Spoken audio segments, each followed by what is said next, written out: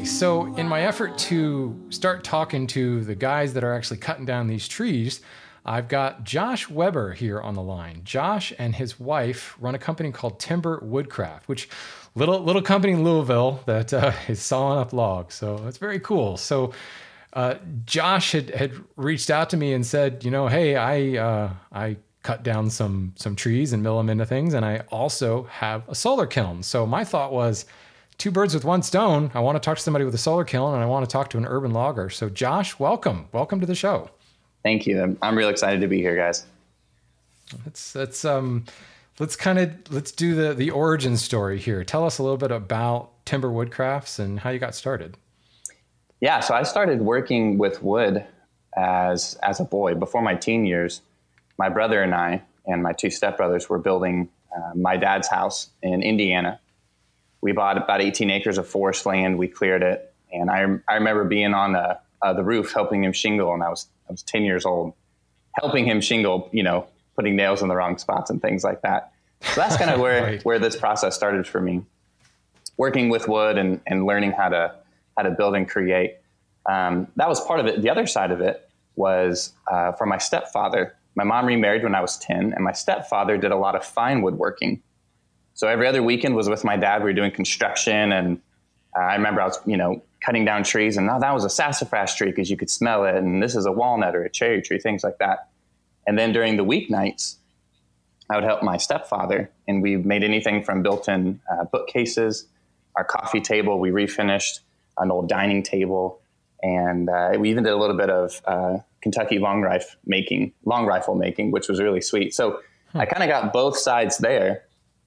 And that's really where the origin of, I guess you could say, my quote skills came from. My wife had a little bit of experience as well from her father. And really what she brought to the table as far as our business goes, she brought a fearlessness to the table. I was terrified to start our own business. It seemed daunting, and there's all these things you got to apply for and hoops you got to jump through and all this stuff. And her father really taught her to just go for it. And so she was a really big push behind that. But the origin story behind our business, that was kind of leading up to it, was there was a tree in our neighbor's backyard, which backed up to ours. It was a giant oak tree. And he wanted to cut down. Now, we live in Louisville, Kentucky. So the summers here are very warm and very humid. He wanted to cut down. I remember asking him, why are you going to cut this tree down? It was healthy. He said he didn't like the shade. And I thought, well, yeah, that's why in the winter they drop their leaves. So when you need the sun in the winter, it hits your house then. And so they cut it down, and I thought surely they'll take this, to some sawmill and save it. And they didn't. They cut it into about 18-inch rounds and just loaded it onto a flatbed truck and drove away. And I thought there's got to be... they got to lift it, right? You got to cut it down to little rounds just to put it into the dump truck, and yep. Yeah, your heart is breaking as you're watching this happen. Yeah, it's terrible. Yeah, and which we'll get to in a little bit. We work with tree trimmers here in Louisville, Kentucky. But what a lot of people don't realize is if you don't have a crane, you really can't handle these even medium-sized trees, let alone these large trees that grow in urban areas. You either have to have another tree company come and you then pay them for their crane, or you chop it up into really small pieces because you can't lift it 4 feet high onto the a flatbed. So we saw this get rounded up and loaded, and we just thought there's got to be a better way to do this. Simultaneously, as that was happening, my wife and I are both trained teachers. So I was teaching high school at a local school here in Louisville. And as a teacher, if there's any teachers listening out there, we still love teaching. We love teachers, but you always got to kind of peddle something in the summer to make financial ends meet. And so that kind of, I guess that scenario kind of got the creative juices flowing, so to speak.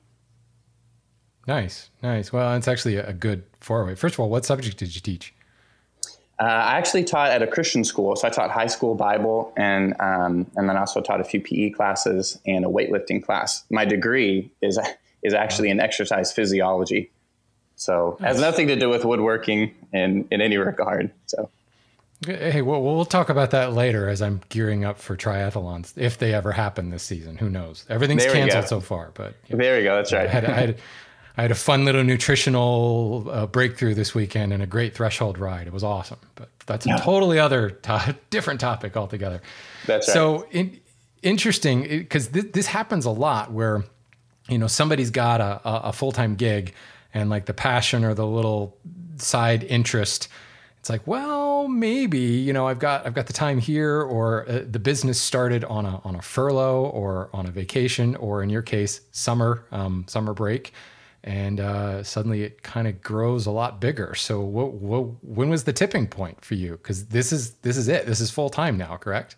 Yes, I'm no longer teaching. I've been done teaching for a full year now. So last May to this May. And we started our business at the very end of 2017 was when we applied to our first art show. And we wanted to make a few products and get in, and they were from salvaged lumber.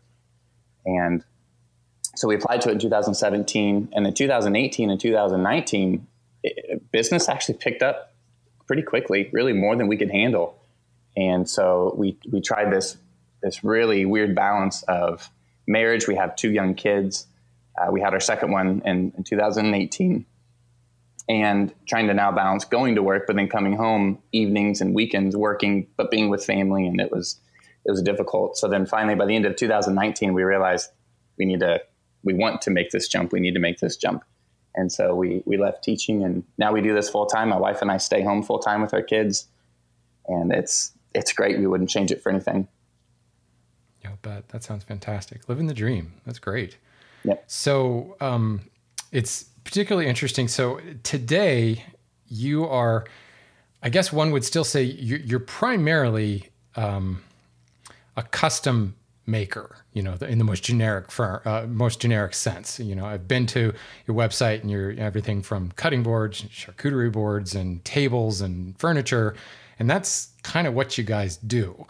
But the story, the brand, if you will, the uniqueness of what you do is that you are actually milling all the wood you're using from logs that are, I think the word you used earlier was salvaged, which I'll put a pin in that. I want to get to that later. The marketing guy wants to investigate that term.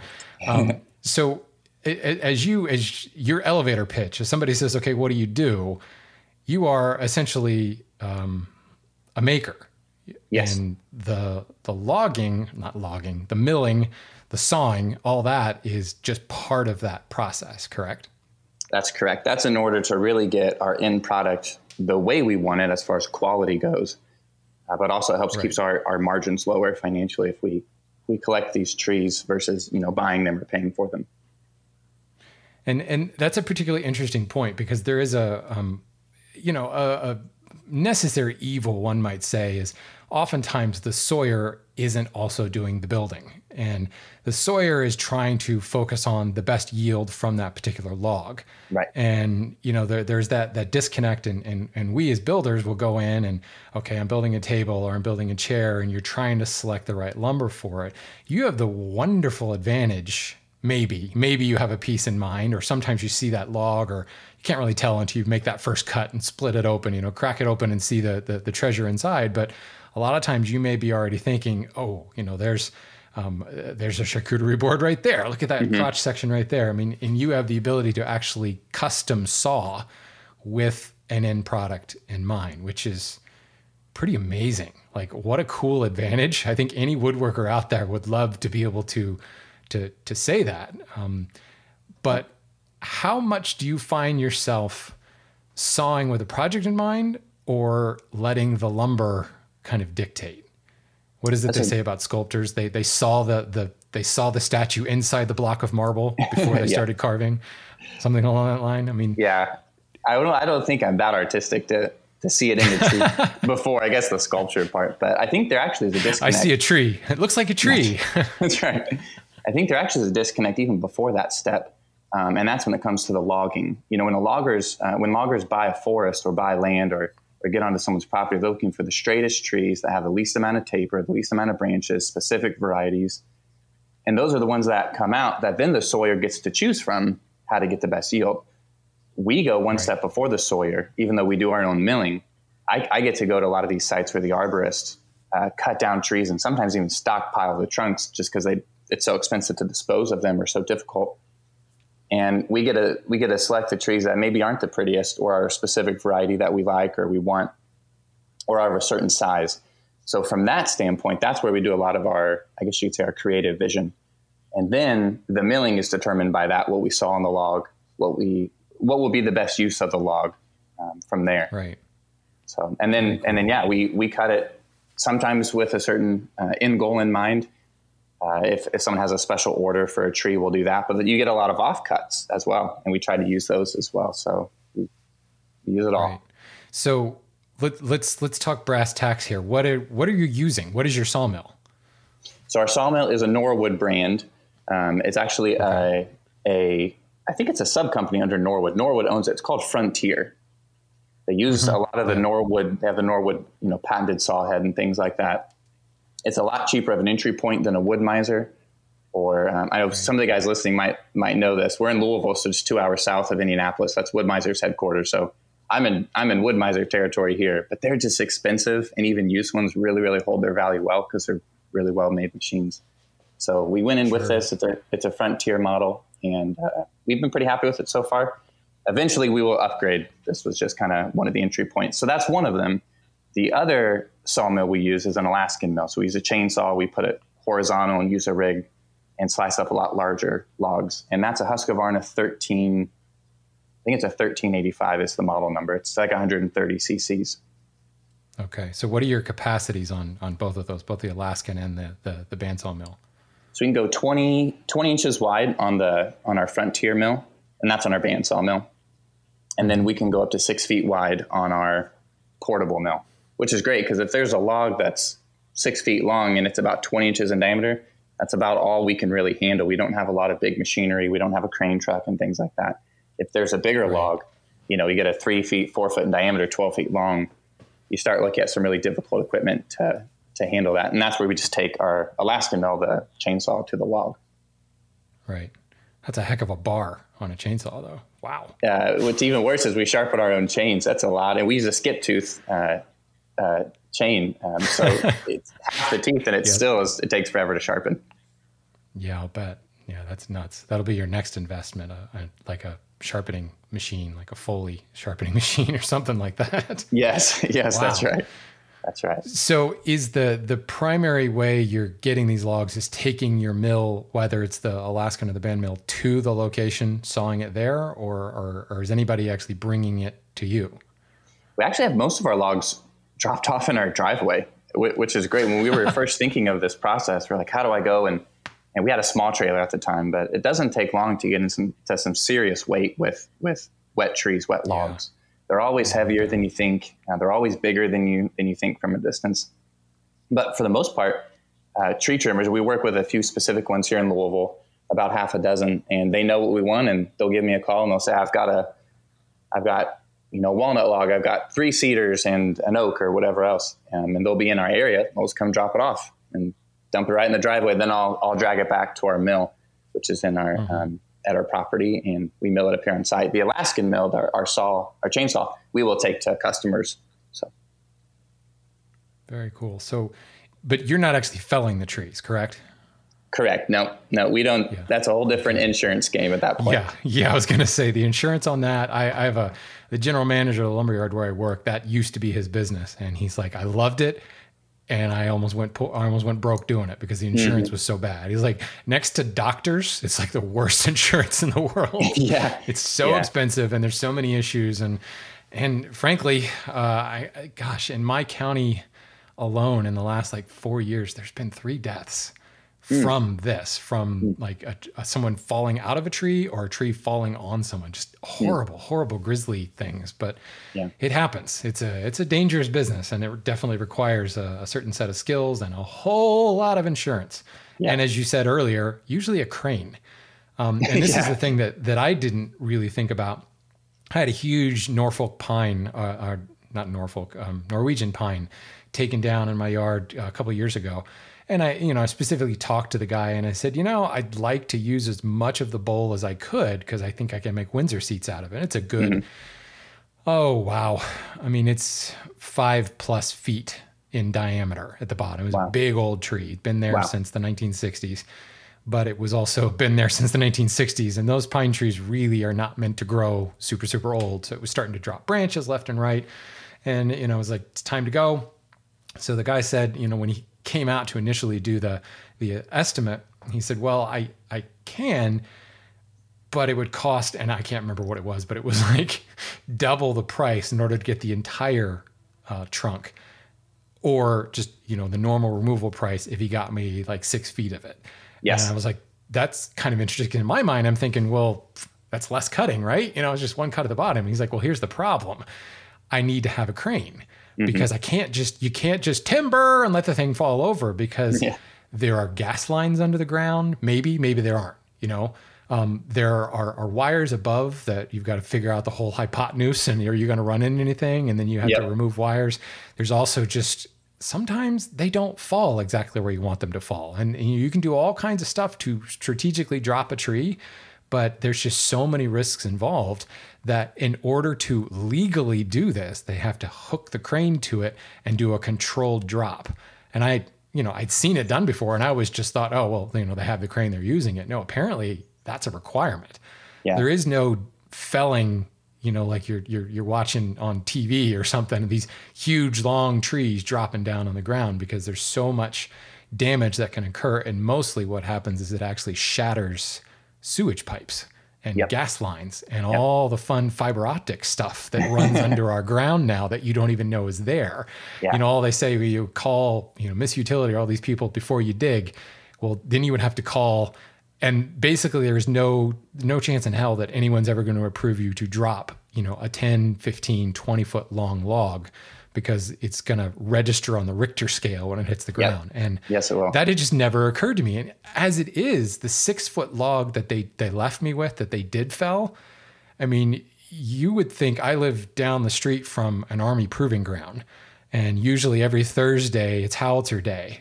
And I was like, this tree hit the ground, and I was like, it's not Thursday. What's going on? Holy crap. The whole house shook.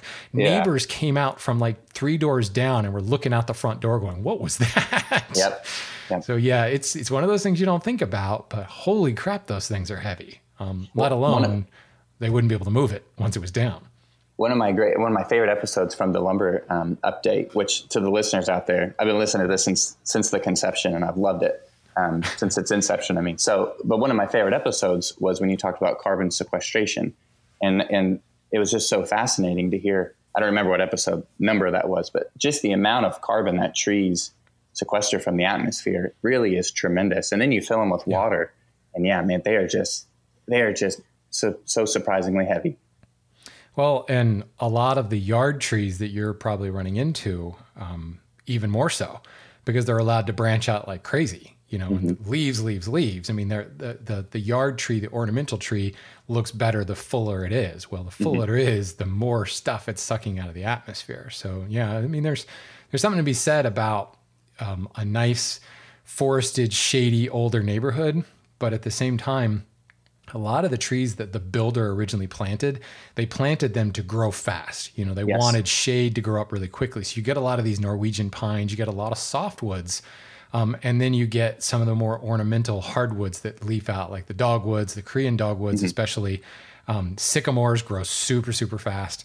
But once they get like 40 years old, less than that from a lot of the softwoods, they really stop doing what they do best. The sequestration really slows down, and then they start to become more of a hazard, because the tree itself, if it grows that old, it's usually in a forest. And the natural competition for light and nutrients is kind of keeping them in check.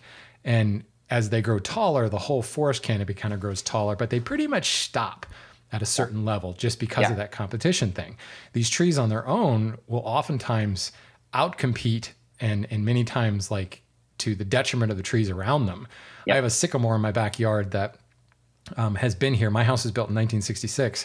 And that tree was there when the house was built, because my next door neighbors bought in 1966 when the house was new, and they bought the house just because of the shade of the sycamore. So it was fully grown in 1966, and this sucker is enormous. And I love it to death, but it's got a strain of anthrax, and it's supposedly okay. The arborists say it's okay, but it leaves out really, really late, and it drops its leaves really, really late. We're talking like 2 months on both sides of things. And one of these days, I know I'm going to have to take it down, because it's just way past its lifespan. Yeah. So you hear about, oh, it's a shame they cut down this tree, it could live for 100 more years. That's not really the case. Unless it's like a giant sequoia, most of these trees, 40, 50 years, and then they kind of stop being productive members of society, if you will. Yes. And don't get me wrong, I'm not saying slash and burn. I love trees. As much as I love working wood, I love the shade of a tree. But, in these more groomed areas, residential areas and things like that, you actually need to think really seriously. As those trees start to get larger, they can become a real danger to your property, to your house, you're exactly to your family, right. dropping you're limbs exactly and things right. like that. Yeah. So, a lot of people ask us. How we got off on that tangent. But a lot of people ask us, isn't it a shame, they cut down so many trees, which, well, yes, it is. That's our initial thought. When we started this, we realized we did a little bit of research, and we partnered with a company here in Louisville, a nonprofit that is working to rebuild the urban canopy, which is, we're grateful to them. We handed out, I think, about 400 saplings through them, and they're called Trees Over Louisville. What we found out was the city of Louisville, within city limits, cuts down about 54,000 trees per year. And they realized this in 2014 and realized we're going to be in a lot of trouble. Now, some of that is to the ash borer beetle. They estimate about 25% of that is from the ash borer beetle, which is a large percentage, but still a lot of trees that are being cut down. And they realized, Louisville realized this and put forth a big initiative and planted 5,000 trees in 2015. And everyone applauded it, and it was great. And an additional 55,000 trees were cut down in 2015. So we had a 100,000 tree deficit if it weren't for the squirrels and, the birds planting these trees. And so we realized that, and we're for saving trees, agreed. But there is a time when a tree should be harvested. Again, unless it's a sequoia tree, it shouldn't just be left to grow for 1,000 years, because it won't. It'll die, right. It'll fall over, it's dangerous. And then a lot of times it'll become diseased or things like that. And then the wood inside, you risk not being able to use it really for anything. And at that point, that really feels like mulched at that point. Right. And that really feels like some of the biggest wastes of these trees is, like these ash trees, they're standing dead for 2-3 years. They start to break, start to fall over. Well, they're so rotted, you can't even use them for lumber now. At least they should have been harvested when we knew they were at that point. So we would agree. Right. Yeah. It's an interesting take on things that people need to be aware that, although those numbers are a little staggering, 100,000 tree deficit in Louisville. Do you have any understanding of why they're cutting all those trees down? I mean, what's the reason? Is it growth? Is it development? Or are they just getting old and falling over? That seems like a lot of trees. I know that's what we thought. That number has stayed pretty well at that the last 5 years since then. It hasn't really, I think it's dropped into the 40,000s per year. But the other thing is Louisville's not that big of a city. I think we're right around 1 million people, so to speak. So I was going to say, it's been a few years since I've been there, but I don't think of it as an urban sprawl type, I don't think of Kentucky that way at all, for that matter. So yeah, it's not like, it's all this new development and everything going on. So what I guess my point is it sounds like that may be pretty typical, not just for Louisville, but for a lot of cities, in that similar kind of demographic. This is just part of, keeping your city clean and running well, I guess. All these trees have to cut down. Wow. Yep. I think part of it came to, you mentioned this before, a lot of urban trees that are planted, they grow really quickly. They have a lot more access to nutrients in the sense that there's not as much competition. They get a ton of sun. They even can get a little bit more heat. So here in the Midwest, or maybe a little bit north, you can get some varieties that don't typically grow in the forest that can. But we get two or three different types of magnolia that we can grow in Louisville that are native to the Appalachian area, but they don't normally grow this far north, which is kind of neat. That's just because there's a little more heat in the urban area. So there's some benefits there, but Louisville really had an expansion into the urban district, in the 60s, and everyone was planting silver maples and pin oaks. And so now we have all these pin oaks and silver maples that are 4 feet in diameter. And the new homeowners say, wow, this tree must be 200 years old. And they'll send me a picture of it. And I'll say, when was your house built? And I'll say, 1965. And I'll say, that's exactly how old the tree is. That's how old it is. Yeah. It's grown that quickly. And at that point, you're right. These trees, they kind of become unstable and they need to be cut down. They're diseased. They're falling down. So that definitely contributes to the amount of trees that are coming down. Is just well, and especially those very hardy maples and oaks that get replanted, because they will win in the battle for competition. That's right. Your poor magnolias and sassafrasas and catalpas and things like that don't stand a chance against an oak or a maple, for that matter. In fact, I think the band Rush wrote a song about that. play that later. So that brings me to kind of my next question. Thank you for segueing that. What are some of the species that you are sawing up and getting exposure to? That's a great question. We work only with local hardwoods, not just things that are cut down in the city. Sometimes we have access to some forests and stuff throughout, whether someone has a property that, they've got 13 acres and they've got this one tree that they've wanted to make something out of for a while, or something that mostly it's urban trees. So we work with a lot of walnut. We work with a lot of maple. We work with sassafras occasionally, which by far is my favorite wood. Absolutely love working with sassafras.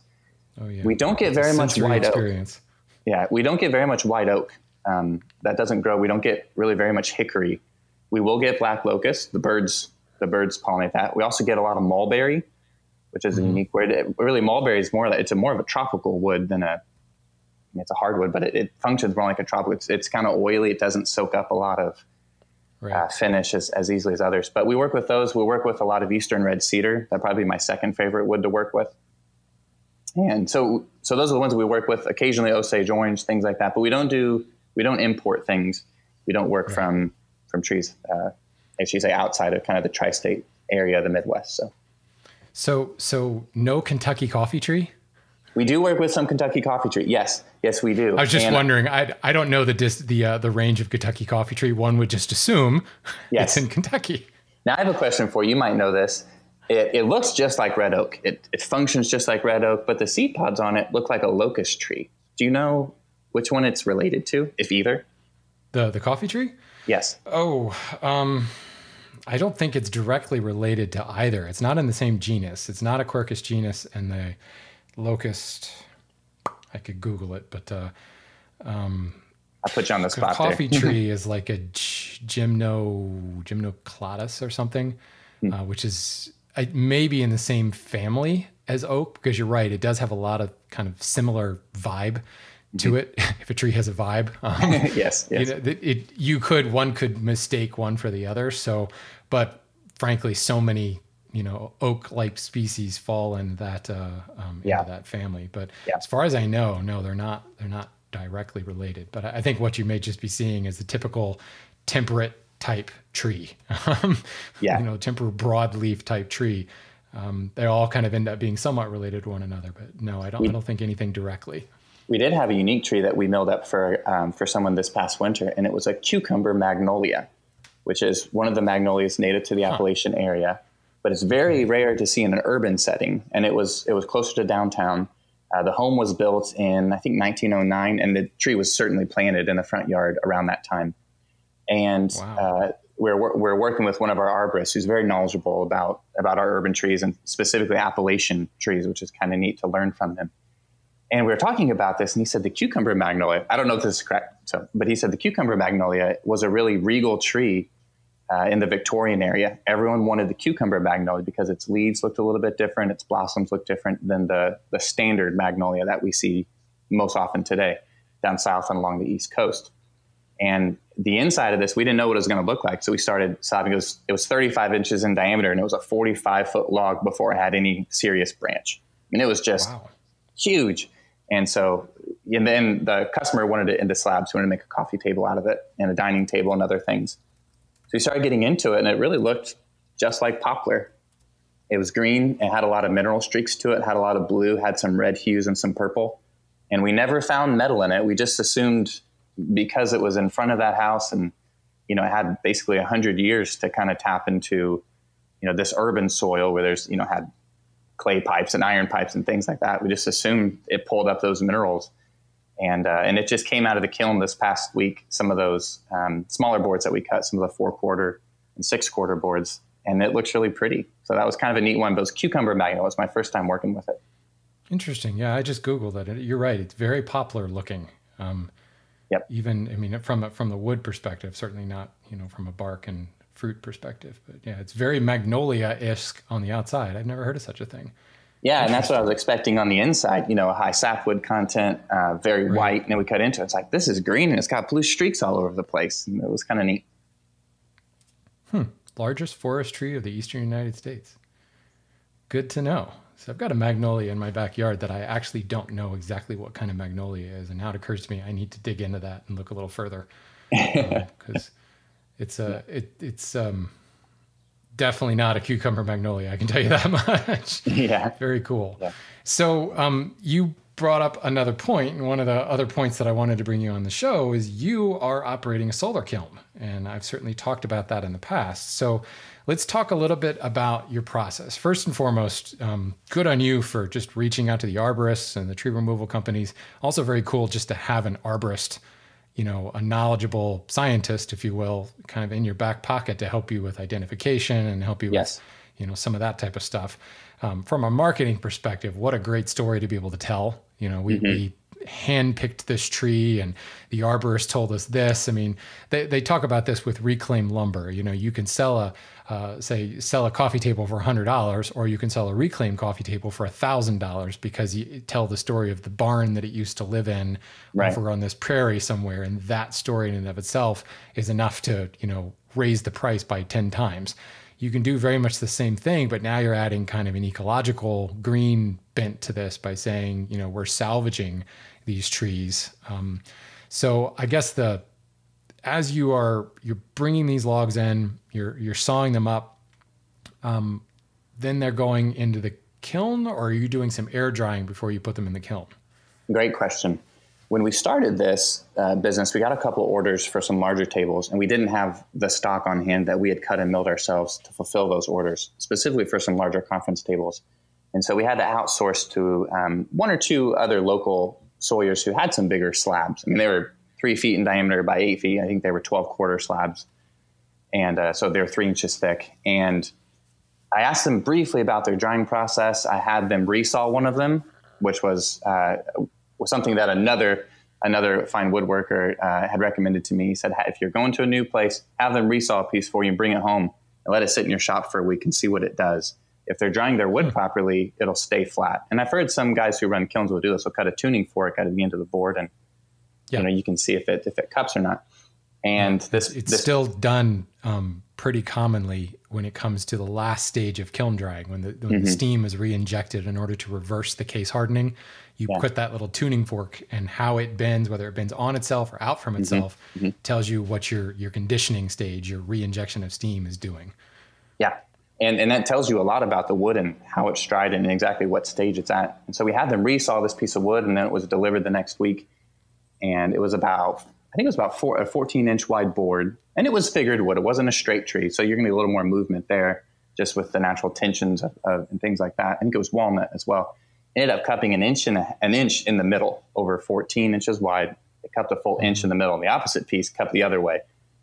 And so I asked them a little more. I said, I need to know more about your drying process. I was curious. They were cutting these slabs, throwing them into a dehumidification kiln for 4 months, pulling them out at 15% moisture.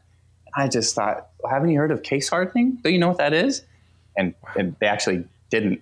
And I was just shocked. What do you mean you don't know the case hardening? It's drying your wood too fast. So that's really what led us to the conclusion of we need to dry our own wood. We had difficulties fulfilling these orders that our name was going to be on. If something happens to the table, I need to go back and fix it.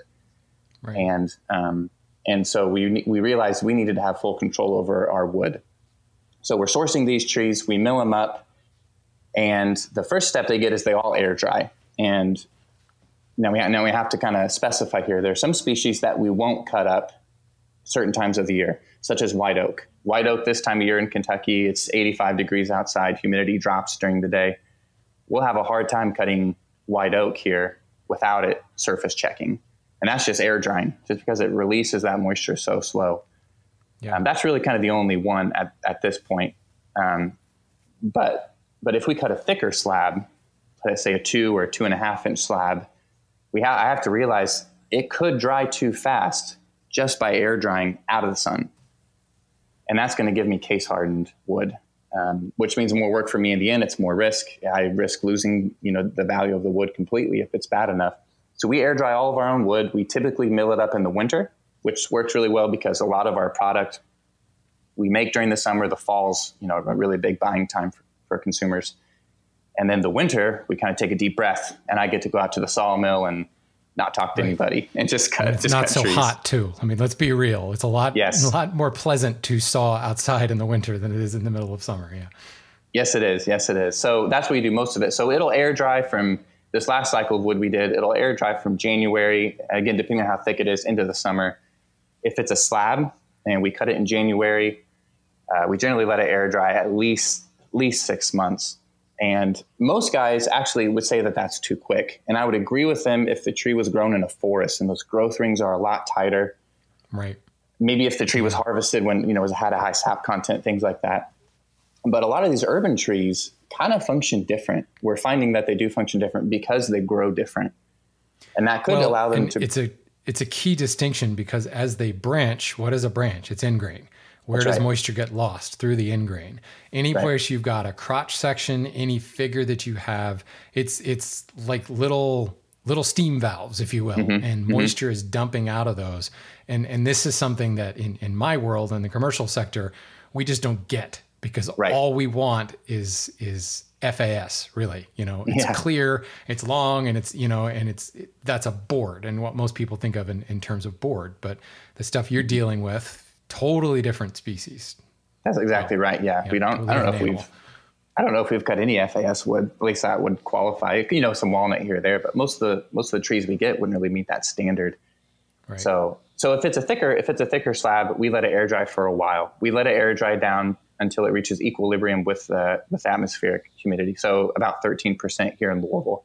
If it's at 15%, we'll throw it in our kiln at that point. And we do the same with our 4/4. Sometimes we'll cut 6/4 stock, depending on really the size of the tree. If it has a little bit more figure and it's 16 inches wide or something like that, I don't like cutting a 1-inch board. It's just too thin. It's going to move and break.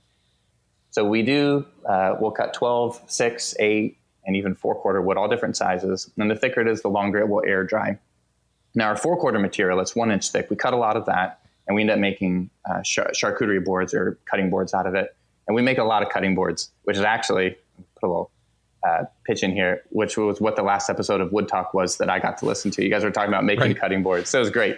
You're one of those people, those brave people.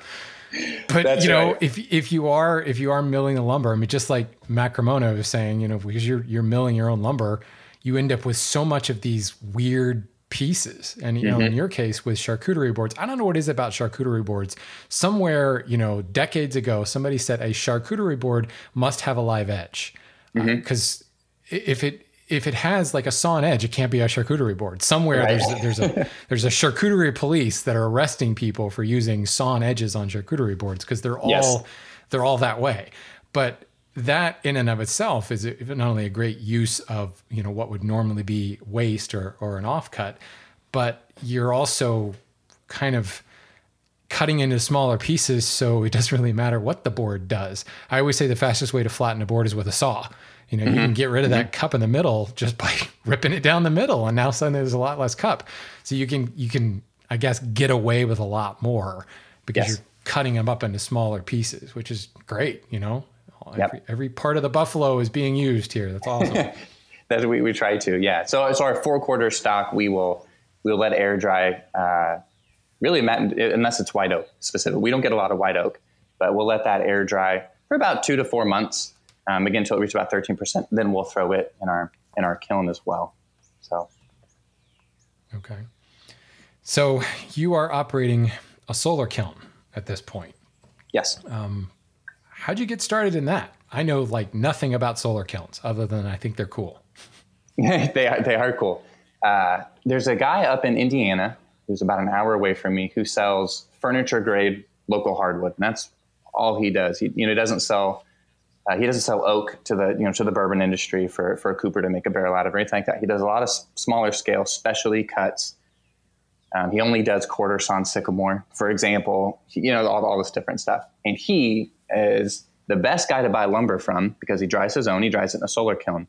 He's the worst guy to sell logs to because he'll look at your perfectly straight log and tell you why it's not worth as much as you thought it was. And I've been there a time or two. And I learned how to dry wood from him. He's kind of been my mentor when it comes to reading a log and things like that and drying. And he dries his with a solar kiln.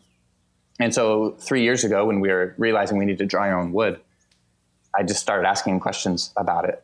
And that was kind of the only experience I had. We knew we didn't want to put the money into to add a furnace to another building to keep it hot or things like that. And I had a bad experience with just a dehumidification kiln, which I don't think those are bad. We use a dehumidifier in our kiln every now and then, but you really need heat. You really need heat finicky to bring that water out. Yes. Yeah, yes. they're particularly finicky, and they can be actually quite expensive just to maintain. That's why, like, that other place you were talking about said they throw it in the dehumidification kiln for 4 months. It's like, man, they're either running that really, really low, or their electric bill is ridiculous. Yeah.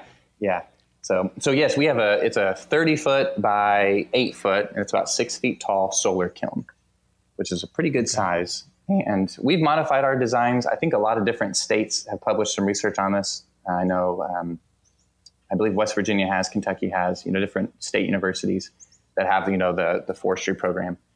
And so there's a couple different designs, but basically you collect the solar heat, and you got to keep the sunlight off the wood. And then you circulate that through the wood.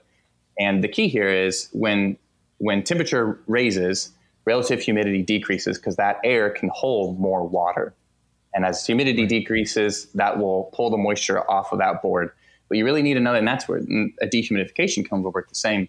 But you really also need heat for two things. As you said, it kind of cures those cells of the wood and makes it more stable and more resistant to accepting moisture later on. But you also need that heat that really helps pull that moisture out of the board, especially if it's a 12-quarter board. You can't just let that sit in a dehumidification kiln and expect to get the moisture out of the middle. So, right.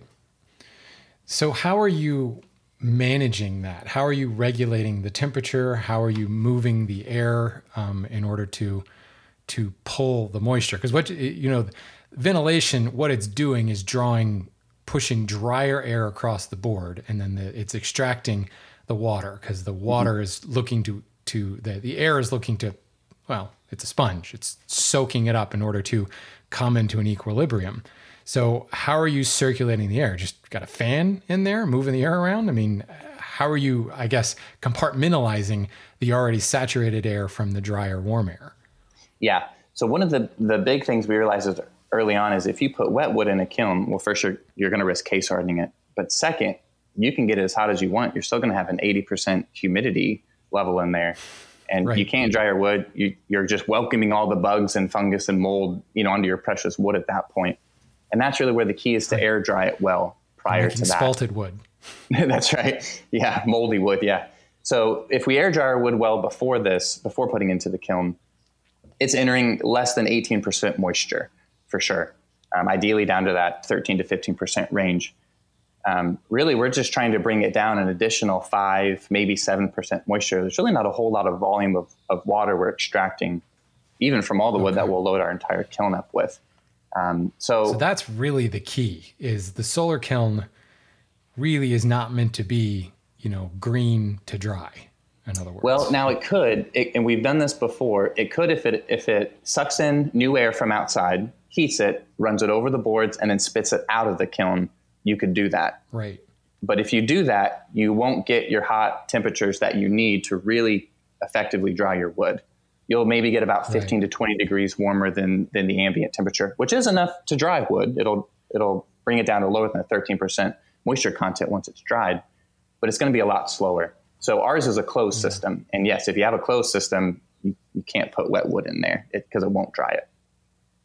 Okay. No, that's a key point. So in really, an open system is working very much the same as a dehumidification kiln. It's just your heat source now is solar.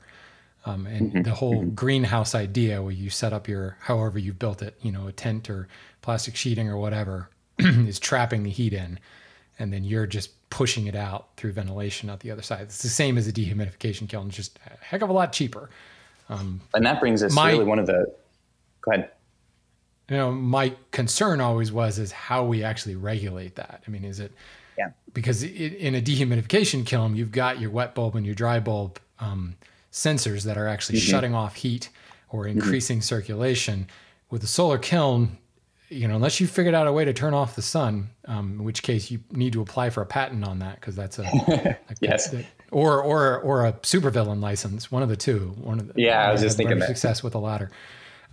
You can't really, you don't have quite the control, although I suppose venting would drop the heat.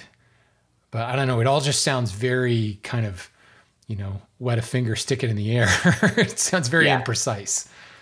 That's, I think, one of the unique things about a solar kiln, and that's probably why we don't see it. There are a couple guys doing it on a larger production scale, but it's not very common. And I think one of the reasons why is because it is a lot more difficult to regulate. It's difficult to regulate, let me rephrase it, if you're trying to push your production schedule at max capacity.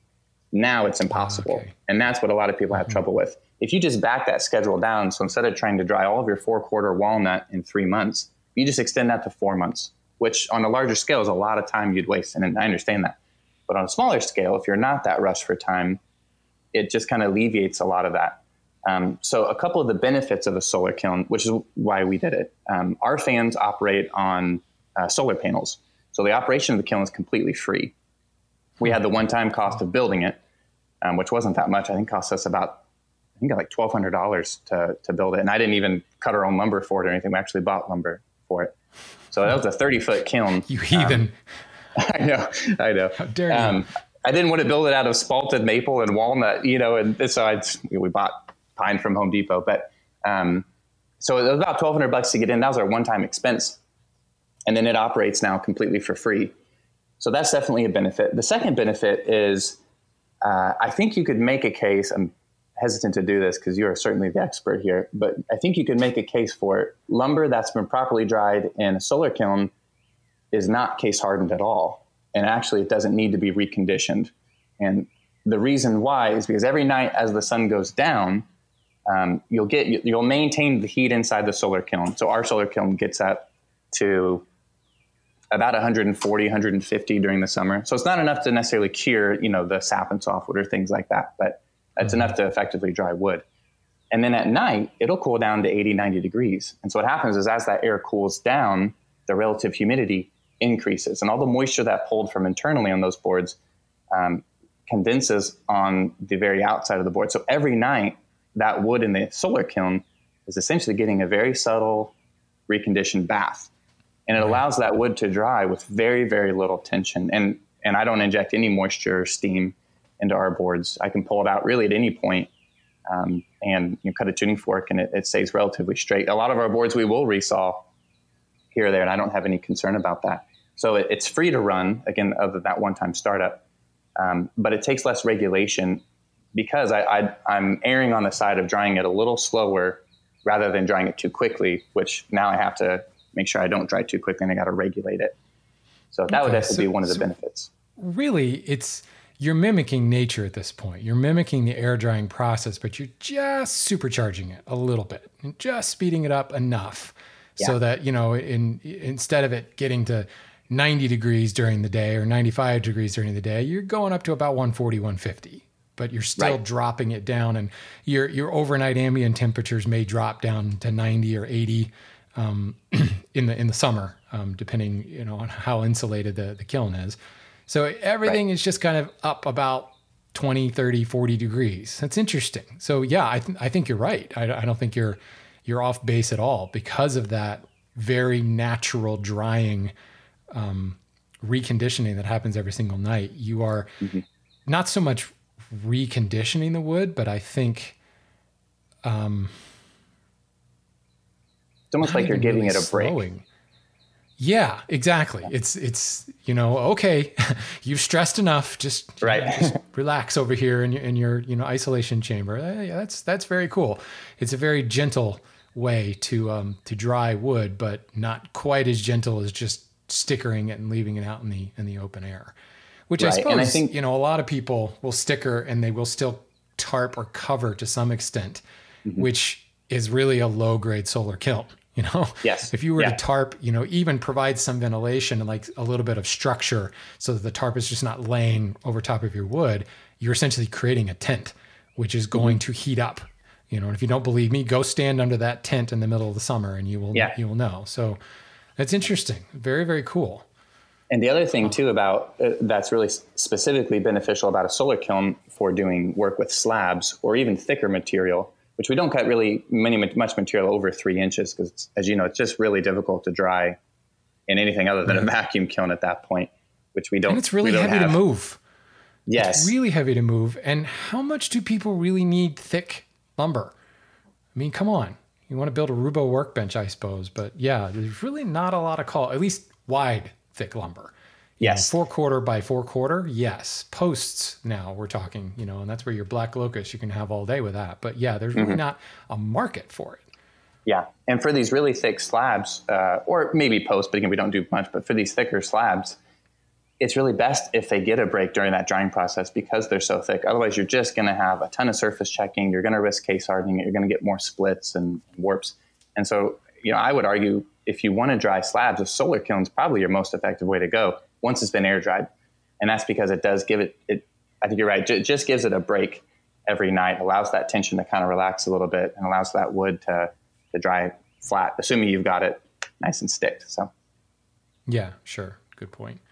Well, that's fascinating. And, a lot less, I think I was worried about the wrong things, the control freak in me wanting to have dials and gauges and thermostats.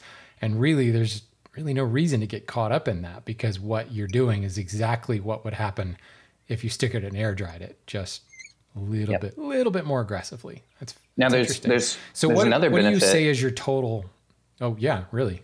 I say there's one more benefit too of solar kiln, and that's that apart from, I guess you'd say more of a typical kiln, is I can dry different thicknesses and different species at the same time, and that's good point. And that's because I'm kind of backing off that max capacity drying cycle. And which, that being said, I just dried a whole stack of 4/4 walnut from cut to finish, and it's at 7% moisture. It took me 4 months, and that was cut in January, and it was just finished this past week. So it wasn't even during the hottest times of the year. So it's not that much slower to dry your thinner stock, but we dried 4/4 walnut. I have a piece of 4-inch elm in there that a customer wanted. And that air dried for a while before we put it in there 18% moisture content, and it stays. It's still at 13% right now, but the relative humidity dropped so much during the day in the overall chamber, the walnut was able to dry faster than that elm did, and it's okay. So we can put 8/4 stock in there, 4/4 stock. We actually even cut, it's 3/8 inch stock. I don't think there's a quarter name for it. It'd be like 1/4 stock basically, but we do that. We make journals with wooden covers, and instead of resawing boards, we've been cutting them out of specific types of trees that are nice and straight and things like that. We'll cut these basically veneers. They're kind of a heavy cut veneer, and we'll sticker and stack those, and they air dry quicker, and we'll put them in the kiln and we'll take them out before the other things. So that's, I guess, another benefit of a solar kiln is since you're not pushing that max capacity of your drying cycle, that you can dry different species and different sizes within reason. So. Right. I mean, I think putting it kind of another way, you're not imposing a drying schedule on the wood. You're letting the wood dry to its own schedule. But again, just turning up the heat just a little bit more. So, and for anybody who's wondering, what are they even talking about? You really, if you're using a steam kiln or a dehumidification kiln, if you're trying to get this done in a week, 2 weeks, which can be done, you have a very aggressive, very stringent, you must adhere to stringently a schedule. A certain temperature comes up to a certain temperature at this time, and a certain amount of moisture is injected, a certain amount of steam is injected at this time. Then you raise it another 5 degrees and more steam is injected at this point. And it is a recipe for drying the lumber over a set period of time, usually a very short period of time. And if you don't adhere to that schedule, you will destroy what's in there. So throw in the added variable of, walnut and white oak or some other species, and it just doesn't work. Because now you're following the schedule for walnut and you're screwing up your white oak. Certainly you can do some cross species if you have similar species, but even then you got to be careful. You try to dry similar species. Okay, well, walnut and butternut, they're cousins, right? No, bad idea, because the density is so different on them. You dry both in the same kiln, you will absolutely torch the butternut. So the point that Josh is making here is he doesn't have to worry about that. And from your kind of schedule, your perspective, your laid back approach to drying, the mellow approach of drying, it works really well because you're not trying to maximize things. You're just trying, here's what I have, here's what we may need. And if you had to stick to a single species, I don't think that would work real well because then suddenly, okay, well, this is going to take a little bit longer. Meanwhile, this stuff over here has to sit until the walnut's done. That actually works pretty well. That's very cool. And again, if we were doing this on a larger site, if we were doing thousands and thousands or millions of board feet, like the company you work for, this would be difficult. You would need a lot of space, a lot of different solar kilns, and you'd really need a dry, sunny spring instead of, here in Kentucky, we've had a wet spring, and our drying schedule actually was delayed by about 3 weeks, just because we got more clouds. And so it works on a smaller scale. I don't think it would work as effectively on a larger scale. Right. Well, and I mean, ultimately, there's a lot of other things that have to give once you start upping the quantity that you're going for. Mm-hmm. I just don't think it would work. I think a lot of other things would fall apart before you started to worry about the kilns. I mean, just the fact that what you produce is unique. And granted, one FAS board to another FAS board is technically unique, but not really. I mean, when you look at like one board of yours to one board of another board of yours, they are truly unique because they are, whether it's a slab from a tree or a small offcut from a branch or something like that, the quote imperfections that don't make it FAS make it a truly unique board. Well, with a unique product like that also comes more of a niched market. Yes. So you could get suddenly, add 7 more solar kilns and you've got this capacity. I think you'd have trouble moving it because the market is just not there to support that. And I've been talking about this for a while about the dying off of the slab market. Mm-hmm. It's not so much the dying off, it's just become oversaturated. I think the market demand is the same. It's just too many people tried to jump in on it, and too many people who have these high production operations who can say, we're going to slab the crap out of that, let's get into this market. And suddenly there's an injection of, 100,000 board feet of slabs from one entity. And the market's like, yeah, that's cool, but I just need one, Yes, that's exactly right. Demand hasn't changed too much. Plus, I think the fact that you are your biggest customer, if in some points maybe your only customer, and I think the responsible thing to do is to dry what you need rather than, have all this stuff just lying around and stickered. Yep. So I guess that brings me to kind of my next point. What is the future of timber woodcraft? Do you see yourself selling lumber on a more regular basis? Or are you, certainly one day at a time, right? But what are your grand visions for the business? Yes, we've started to break into the lumber side more, which I guess for any listeners out there, we do a lot of work with live edge things. If you haven't picked that up yet from the episode. So we'll just cut a log, what some guys say, just through and through. We'll just move the sawmill down the log. We won't turn it. We won't square up any sides. And then we'll make different things out of it, from tables down to charcuterie boards and cutting boards, things like that. But we do work with dimensional lumber, and I occasionally cut dimensional lumber. We happen to have a lot. It kind of depends what the log yields and what we anticipate we might have a demand for in the coming year, because it takes this wood, 5 months to air dry, then another 3 months or 4 months in the kiln. I've got to be thinking a year in advance from when I pick up a log to what I might sell that log as. And we do every step of that process. We finish it as well, and we enjoy it. But we are moving more into the dimensional lumber. And I think because you're right, the live edge trend, it might hang around a little bit longer than people anticipate. I think it already has, hung around longer than people thought right. in some regard. But it won't be here forever. But dimensional lumber, that's a pretty safe thing to invest in. That will be here forever, even with a lot of well-managed forests. I think you're okay. I think it's got staying power. Yes. The company you work for is a point in case, so... Yeah, a couple millennia of history and sawn lumber. I think you're all right. Right. So we're definitely moving more into an Egyptian what they think. Yeah, definitely. So we are moving more in that direction. Even a compromise in, one live edge, a slab with 2 live edges is one thing, but, even kind of taking the customer, if you will, one step closer to the finished product and even selling a single live edge board that has a straight edge on the back could have a whole market in and of itself.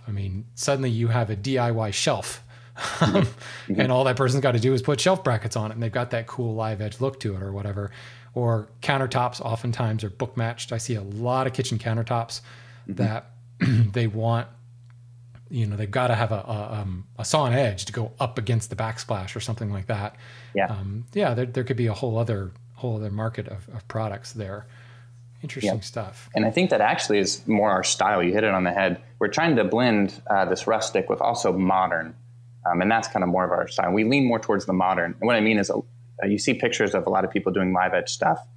And I think the ones that are doing it better are on that side too. They kind of lean towards more petite legs, thinner tops, sleek designs. Whereas for a while there, the live edge thing got into like you throw a few 6x6s under it, you put epoxy over all of it, and you can't even see the wood anymore, and you carve a bear in it. Right. And it's just at that point, in my opinion, hideous. And so we lean more towards, we think there's a little bit more of a lasting future in, okay, let's blend this raw natural material, has a lot of character, maybe a live edge or not, like you said. Let's blend this with the Chip and Joanna Gaines white kitchen, so to speak. And so you're right. That's kind of the direction we lean towards from a style standpoint. Wow. Well, this is really exciting. I think you're kind of exactly the type of person I wanted to talk to, rather than somebody who's running this huge facility and cranking out a bunch of lumber, or somebody that's actually creating the lumber that they need to build things. As I said at the outset, what a cool advantage that you actually get to saw your logs for something you want to build, or be inspired by the logs and then take it that next step. I know just day in and day out, I'll oftentimes run across a board of the lumberyard and it's like, man, I would love to build something out of that, and you don't really get that opportunity because that board is destined to go to somebody else somewhere else. So it's pretty cool. And I like to think that really one of the futures of the lumber industry is going to trend back towards your style of business. There's always going to be the big guys. There's always going to be a huge demand. Let's not even talk about softwoods. There will always be a huge demand for lumber yards that can be seen from space producing studs and 2x, construction lumber. That will always be there. But really starting to see the local lumber yard, lumber mill gain some prominence again because of this idea of using locally sourced. The idea of salvaging lumber has real legs to it. And the more and more we look at, even in this conversation, we talked about 50,000 trees a year being cut down by a city. And I don't think people realize what those trees are getting mulched or burned. They're not being turned into boards because, as you know, it's not easy to do. It's labor intense. It's expensive. There's a lot of other steps required. And those that have gotten the efficiency part down, it took them a while to get there. So I think that we're going to see just a general trend back towards the boutique, if you will, when it comes to lumber production. And we may see more and more little guys like yourself that maybe are producing, 1,000 board feet here or there. And that may be enough. That may be just fine. And maybe what we'll see is if we can get back to a more, for lack of a better term, natural product, a live edge through sawn rather than ripped into a bunch of square boards, people may start to use more of the board. I know personally, one of the things that appalls me the most about the commercial construction sector is just the sheer volume of waste. Yeah. As a woodworker, we often talk about, add 20% to your order in order to cover your oops factor in that project. Most of my customers automatically add 50 to 80%. Wow. Because that's what the waste volume is, because it's not a matter of, there's a knot on that board, cut around it. No, ditch the whole board and find one that doesn't have a knot in it. And some of that is demands placed upon the builder by maybe an unrealistic architect or designer, engineered products making people think that stuff just grows 25 feet long and has no knots in it because they saw this over here in some laminate plank flooring that was actually printed and not grown. That has helped. Plastic has helped to alter the perception that this is an organic product, and people are shocked that you can't get it perfectly clear 30 feet long. But then you've also got this idea that there is a drop in the skill level, and the craftsmen out there who know that if I cut this board here, I can then splice it to the one over here using a scarf joint, or I can hide that junction using some woodworking technique. A lot of that is gone from the job site because, faster, throw up that crown, put together that floor, and there's really no time for coping of a joint, for good or for worse. Certainly there's time is money, right? We've got to do that. But I do think that we may see the pendulum swing the other direction. And the good news is it looks like you're well positioned to already be where the pendulum is swinging towards. So I hope so. That's really great. It's hard to predict though, where things will trend to or things like that. But you're right. I mean, 50 years ago, you knew a guy who had a sawmill, and if you needed fence posts or things for your barn, you went to him or he came out to you. There were these bigger guys, and I think there's always going to be these bigger guys and smaller guys, but the smaller guys had a strong foothold, and they had a really important part of this sector of our economy, and it was a needed part. And I think we've lost a lot of that. And so I hope we do see there's a symbiosis there as well. The tree removal guys love you because you've made their life so much easier. So there's this partnership that's happening there. And we still see this today. I went to Austria a few years ago, and I remember being on a train from Vienna to Salzburg. They're pretty much opposite ends of the country. And we're riding on a train through this gorgeous countryside. And every little village you go through had a sawmill. I mean, granted, this is me. We're talking about, I noticed the sawmills. My wife's looking at, look at that lovely chapel. I'm like, check out that sawmill over there. But every little village had a Sawyer. His last name might've been Sawyer, for God's sake, whatever Sawyer is in German. I should know that. But, this village economy existed where if you needed wood, you went to the guy down the street, who ran the local sawmill. And certainly today you can go further afield and find other products. But for the most part, if we all had a local Sawyer, we probably would go to that guy first. We give them first dibs, and you can turn around and say, I don't have that, or it's not a product that I make. And then you go to Home Depot or whatever. But every woodworker I know, if they had the option of turning to Josh, they would do that first because of that, connection, to be able to see the log being sawn, to have that unique factor, being able to use cucumber magnolia especially. That I think that coolness factor would translate all the way back to the average homeowner and the average consumer to be able to have that unique factor. The problem is we don't have that option. I don't really have I do have a local sawmill, but it's a big sawmill. And it's been around for several, almost 100 years now. And it's a great sawmill to go to. And I will usually try to give him first dibs. But if I want to go to an operation like yourself, a mobile band mill or Alaskan mill unit, I've got to go up into Pennsylvania, a little bit further afield. And sometimes I don't always do that. So I think the more people like you out there running your business, I think the better off we'll be. It's not a competition game because it sounds like you got plenty of logs. It actually reminds me of a really funny story. And again, one of the previous episodes of the Lumber Update, you talked about the journey a board takes from being cut down as a tree to getting in the hands of the consumer. And again, fascinating. So if you're listening to this, go back, check out that episode. But it made me pause and think. I think I've cut around. So when you cut a board, to the listeners, you need to put sticks in between it to allow airflow. If you don't, you can just do what's called dead stacking it.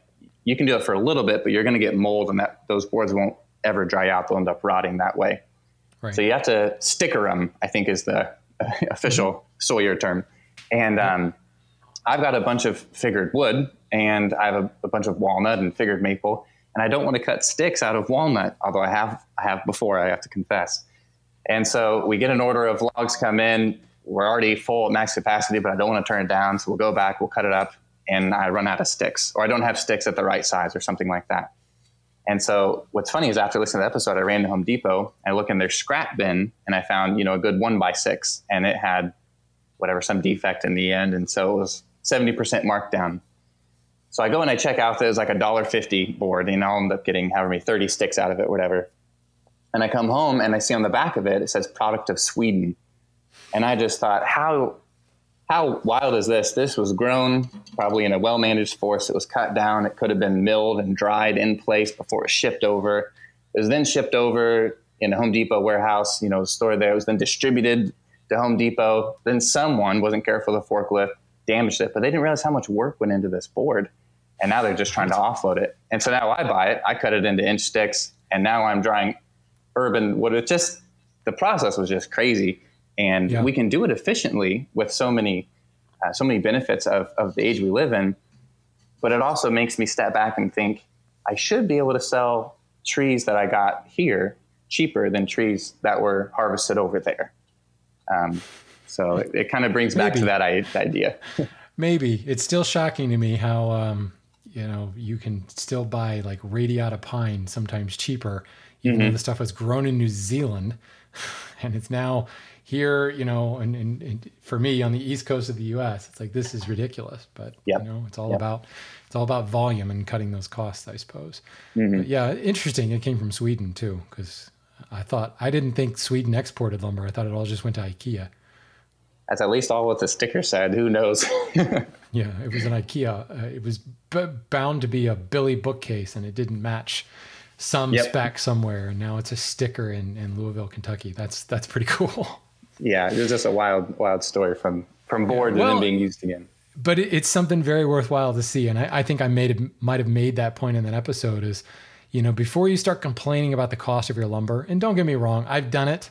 You go to check out, you're like, holy crap, that's expensive. But you got to think about everything that's happened to that board. And there's a lot of labor involved. And most of it is labor. Most of the cost is in that kind of difficult to capture intangible labor pool, because there's nothing easy about processing lumber, and you can automate it like crazy. But then you have to manage all that machinery. And one thing that log milling machinery does is go through a hell of a lot of wear and tear. These logs rip up blades and rust blades and make blades sticky, and resins will eat through blades. And so there's, you automate it, but then you throw your labor into maintaining that machinery and replacing that machinery and capital expenses on there. Or you go of a less automated route and it's sweat equity at that point. And there's just really no way to go from tree to a board in an inexpensive way. Right. So think about that. You could still complain and grumble under your breath about the cost of 12-quarter cherry. That's fine. But, try not to do it begrudgingly. The guy's just trying to make a living on his side of things too. So, Well, this is great, Josh. Any last parting words, anything? Where do people find you, and how do they get in touch with you if they want to buy your stuff? Yeah, so our website is timberwoodcraft.com. We're on Instagram as well. And that's probably the best place. Reach out to us there. And if you're local, we work from home, but we have people swing by our shop all the time. Shoot me a text. And we love connecting with the customer. And that's, I guess we kind of said it earlier, but one of the neat things about this business is we really get to come into contact with these trees. And the trees do kind of have a story that they get to tell. And that's really, we also get to connect that with our customers. We get to know them. We'll have reoccurring customers, for the past couple of years, they'll text, and I need this gift again for, whatever. And I say, yeah, I remember the walnut one I made for you last year. And we really enjoy that. And I think we value knowing people, knowing where things come from, knowing how they were made, instead of just that end bottom dollar, although that's important for us too. But, and I think that's one thing that we're trying to kind of fill that market and fill that niche. So timberwoodcraft.com, that's where you can find us and see a little bit more about what we do. But also would say to the listeners, hope this is okay, subscribe to this podcast, support Shannon on Patreon, check him out at the Renaissance Woodworker. I cannot promote him enough. I've learned a ton from him. I've enjoyed every bit of this show. I also listened to him on another one called Wood Talk. I recommend that one. Matt Cremota cannot pronounce anyone's last name, and it's my favorite part of the show every week. So check Shannon out too. And I just appreciate you taking the time to let me be here. Oh, no, it's been a pleasure, Josh. It's been really a fun conversation. We talked about a lot of different things. All I can say is I might make a road trip just for cucumber magnolia. Just, that stuff comes out of the kiln. I've got a lot of, and another funny thing, Everyone always tells me, at these art shows and stuff, they always say, "Isn't walnut beautiful? Don't you love this walnut? Don't you love walnut?" I think, well, yeah, but standard walnut boards that are cut or quarter sawn, they don't have any knots or anything like that. I kind of think they're really boring. That's probably a heresy to say that, but compared to a lot of the, the figure and we cut up this walnut tree last year, and I couldn't figure out why. It was a pretty straight tree, but it just looked like it had, if you've ever seen in white oak ray fleck, it literally looked like that throughout the walnut tree from the heart all the way to the sapwood. And you didn't notice it until it was sanded at 220 and finished. And then it just jumped out. And I've never seen a walnut tree like that. And now I look at plain walnut and I think that's kind of boring. You should get So if you want to come by, Shannon, like we'll give you some. Wing figure. Well, and that's a key point, because walnut really wants to be that way. Walnut is a gnarly tree that branches and grows and goes all kinds of stuff. It's not really meant to be a straight grain wood, which, by the way, is why walnut is quite expensive, because in order to get it that way, the trees have to be specifically grown and they have to be specifically sawn, and the waste factor is through the roof to get to them. And then there's that whole steaming thing, which I know most of us cringe when we think of steamed walnut, but the general populace wants a wider board. So they're trying to blur that line between the sapwood and the heartwood, and that's what the steaming does. So there's so much that's done to walnut to make it boring. And you're right, it's kind of sad, because walnut in its natural state is not at all boring, and there's some crazy stuff that goes on with it. So here again, another reason to patronize your local sawyer. And Josh, you're making stuff, you're making your wood primarily for the projects you need at this point, but I guarantee you after this episode, maybe some people come knock on your door wanting to buy lumber. Hopefully. we would love that. That'd be great. Well, thank you so much for your time, sir. And I appreciate the kind words. I do enjoy this podcast and the Wood Talk thing and Renaissance Woodworker. So I appreciate that unsolicited, I may add, plugging of my own shows. So yes, correct. That's awesome. Correct. And continued success and good luck with Timber Woodcraft. Thank you. It was great being here.